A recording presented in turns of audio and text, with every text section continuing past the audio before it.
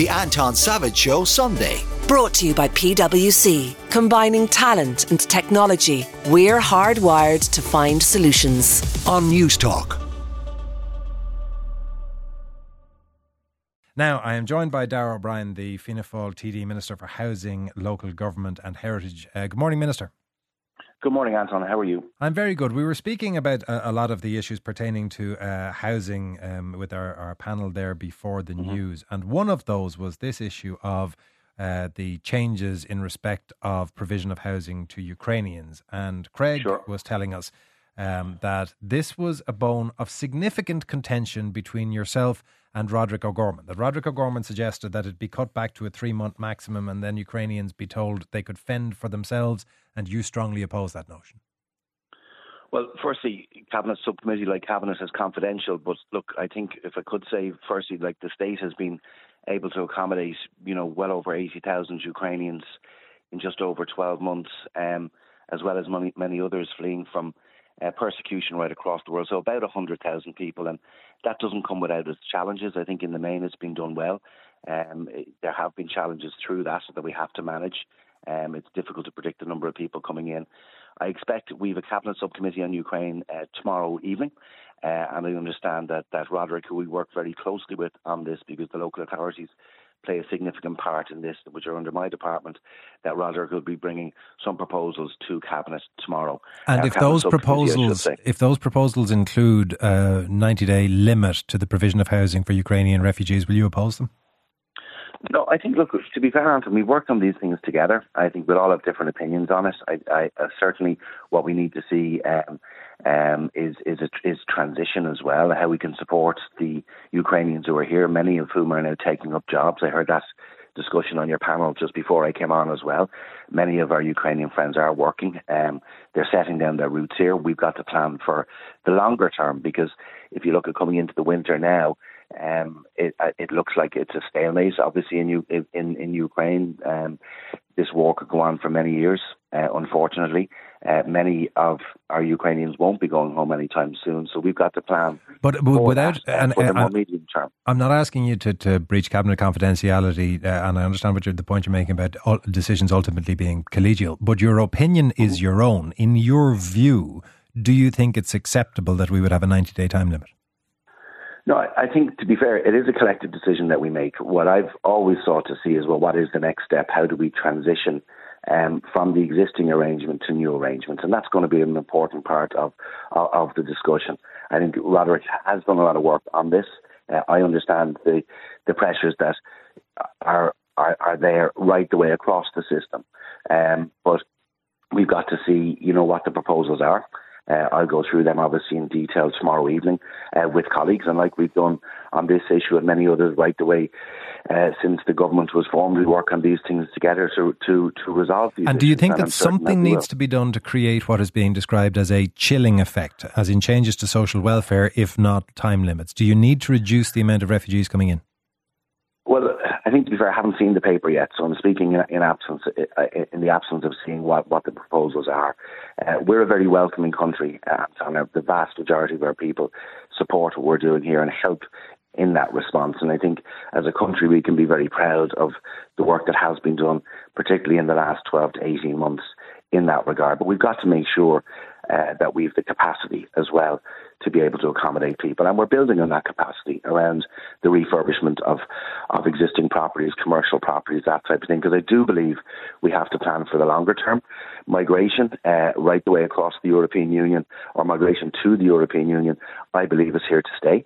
And we see that from conflicts right the way across the world, people wanting to come to the EU, but also climate change is real, and people are moving. And, I think the European Union need to, as well, act as a collective and act more cohesively together in that regard, because we're living with the reality of increased conflict and climate change and people moving to look to make a better lives for themselves. And I think we've seen in our country over the last 30 years in particular, because of the diverse nature of our country, it makes our country better. Okay. It makes our country stronger. You mentioned the issues.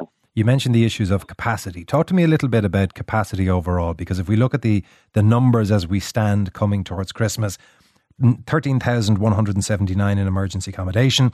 That's an increase of nearly 2,000 year on year. 3,900, nigh on 4,000 children in emergency accommodation. And when you look at the underlying pricing, particularly in the Greater Dublin area for housing, we've seen a 25% increase in the price of housing over a 3-year period.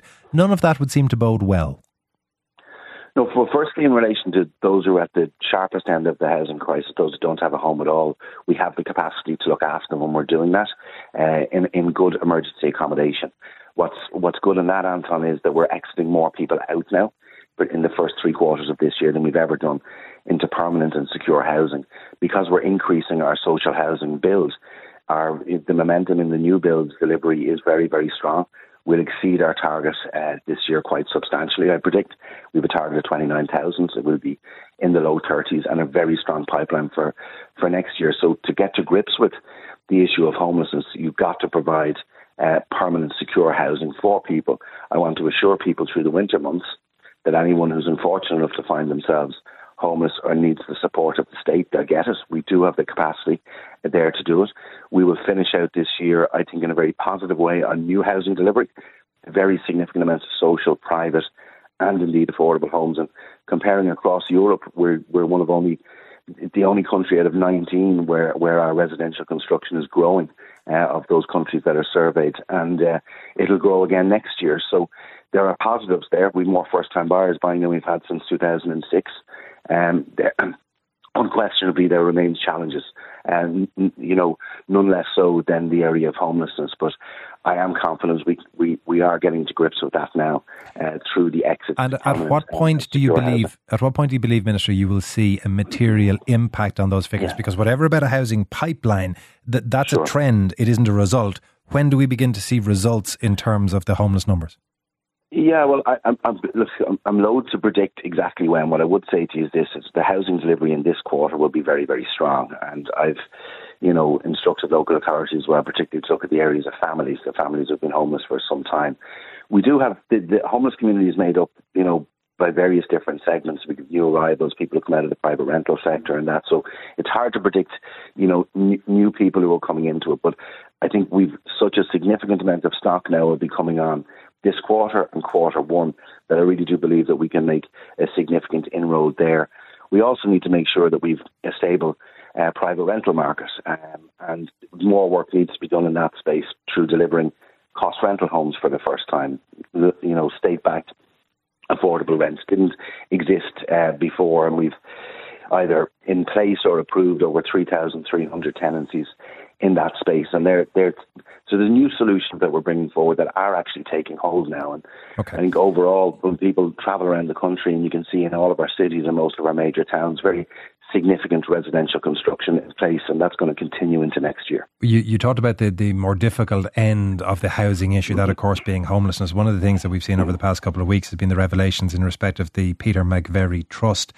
Can you explain how it could come to pass that the government could tender and contract an organisation that was operating, essentially according to its interim CEO, on the cusp of insolvency? Well, firstly, I'm restricted by what I can say because I'm conscious that there's 3 pieces of work happening in the Peter McVerry Trust right now, and that is through the approved housing body regulator, through my own team that are in there under recently retired Chief Executive Danny McLaughlin, and also the charities regulator. That my main priority is to make sure the services continue for the service users, and that the many staff within Peter McVerry Trust who carry out a really important function, that they're supported through this. So that's why I have provided interim emergency funding with conditions. The trust themselves, are a charitable body. They have their own board. They're responsible for the management of the Peter McVerry Trust itself. What I would say is I want to support the work that they're doing. I think we will be seeing potentially significant restructuring in the first quarter of next year, but I've to await receipt of the investigative reports that are underway before we make decisions as to how we can move on further in the interim. And do you think, Minister, we're supporting the services? Do you think, Minister, to any extent the well-earned celebrity status of the man after whom the Trust is made, Peter McVerry, distracted from a government oversight and scrutiny that should have been applied with more rigour? The government oversight is not in question, to be honest with you. I think there's duties that the board and previous boards have, and chief executives within the trust itself, to manage the day-to-day finances. I don't think anyone would expect government to be micromanaging every NGO in the country, and I know you're not saying that. But no, but it is in receipt of significant government monies, and you would think there would be oversight in that. It is, certainly, and there was. It doesn't just relate to that. The Peter McVerry Trust, I'm just conscious not to go into too much detail, receive funds from various different sources, different government departments, not just my own. And obviously for what we were investing money in, like the provision of the Housing First, which is a really great scheme that looks after people who very chaotic lifestyles with addiction, may have been homeless for a long time. The Peter McVerry Trust did a really good job there in actually helping secure those tenancies, where we would pay for new properties to be built and they would manage the tenancy with the user. And that's been really successful. I want to see that continuing. But I think there will be no question there'll be lessons to be learned for the trust. I've provided interim emergency funding with conditions, and that will be done on a phase basis. I got government approval to do that because I want to ensure that the staff that are there are paid to support the service users that are really reliant on the Peter McVerry Trust. And to get back to your question, I know Peter, he's a good guy. I've engaged with him a lot. I don't think there's any question of, because of his, as you put it, sort of celebrity type status, that there would have been, not the same oversight. I don't think so. I think it's more complicated than that. But I am speaking to you, in the absence of receiving the detailed reports, which I'll get the end of this month and into quarter 1, quarter 2. But I'm committed to making sure that the services that they provide continue for the people who need them. You spoke earlier on about the targets that you were seeking to hit and the pipeline of building. If you were, as you said, listening earlier on, you will have heard that quite lengthy text that we got on that talked about the market in which this is happening. So 5 factors outlined by the text are: not enough labour and materials expensive, planning system without predictability, cost of debt tripled over the last number of years, and the grief for a developer is relatively large compared to the relatively small return that they make. To what extent are market conditions like that hampering your efforts to get houses built? Well, I think if you look at cost of funds, firstly, like the cost of actually borrowing to develop a development, like we've stepped in that space. Like the state's putting in this year about 4.5 billion, and we're joint venturing with private developments to deliver affordable homes and social homes. We'll put 5 billion in next year. So we've been able to counter that.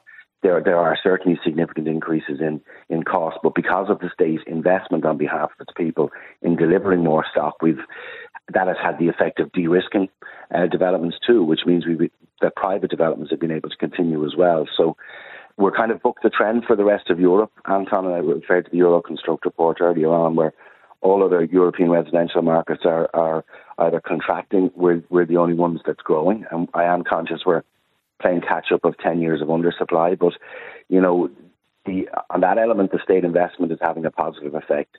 Your texter had also mentioned in relation to planning certainty. That's why I brought the planning and development bill into the Dáil. It finished second stage just this week.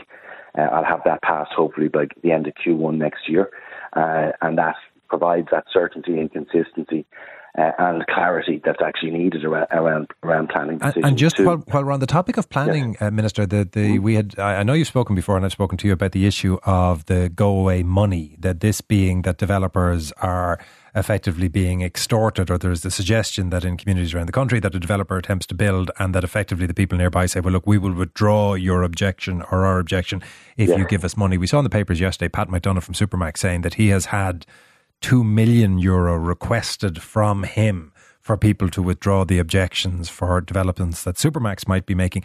Would you be concerned by what seems to be a building drumbeat of how common that is? Yeah, I read that piece and I have seen reports of other cases, and I think that type of behaviour is reprehensible, to be honest with you. It is effectively trying to make financial gain by threatening objections and delays in projects. We just talked about cost of finance. A delay in drawdown of finance through the planning process costs real money. The people at the end who are affected are the prospective home buyers. Ivana Batic, in fairness, raised the case with me earlier this week in the Dáil. He sent me details over of that too. What I did say in the Dáil this week, though, is that under existing criminal justice legislation, and I've in advance of these couple of cases coming up in the RT Investigates programme, I have got clarity from the Attorney General that there's two pieces of criminal justice legislation that will cover a prosecution in this case whereby someone is actually seeking money effectively to withdraw or threatening an objection if money isn't received, and we believe that's a criminal act. What I am looking at is, do we need to strengthen that further when we get to committee stage of the planning bill? Not sure that we do, because the legal advice is there that it can be prosecuted. But what I would say to people first and foremost, if they're developing out and they're receiving requests like this, that is illegal, and they should bring that to the notice of An Garda Síochána, because it is an illegal act to seek money to either threaten an objection or to table an objection and to seek money for that to be withdrawn. That is illegal and it shouldn't happen. That is not to say there are many others out there who make genuine observations and objections, and we've got to protect that within our planning system, and I will. But the prominence of these type of cases, the prevalence of them, is a concern, and it's something that we are addressing. Minister, thank you very much for your time this morning. That's Minister Darragh O'Brien, who is Fianna Fáil TD and, of course, Minister for Housing, Local Government and Heritage. The Anton Savage Show. Brought to you by PwC. Sunday mornings from 10. On News Talk.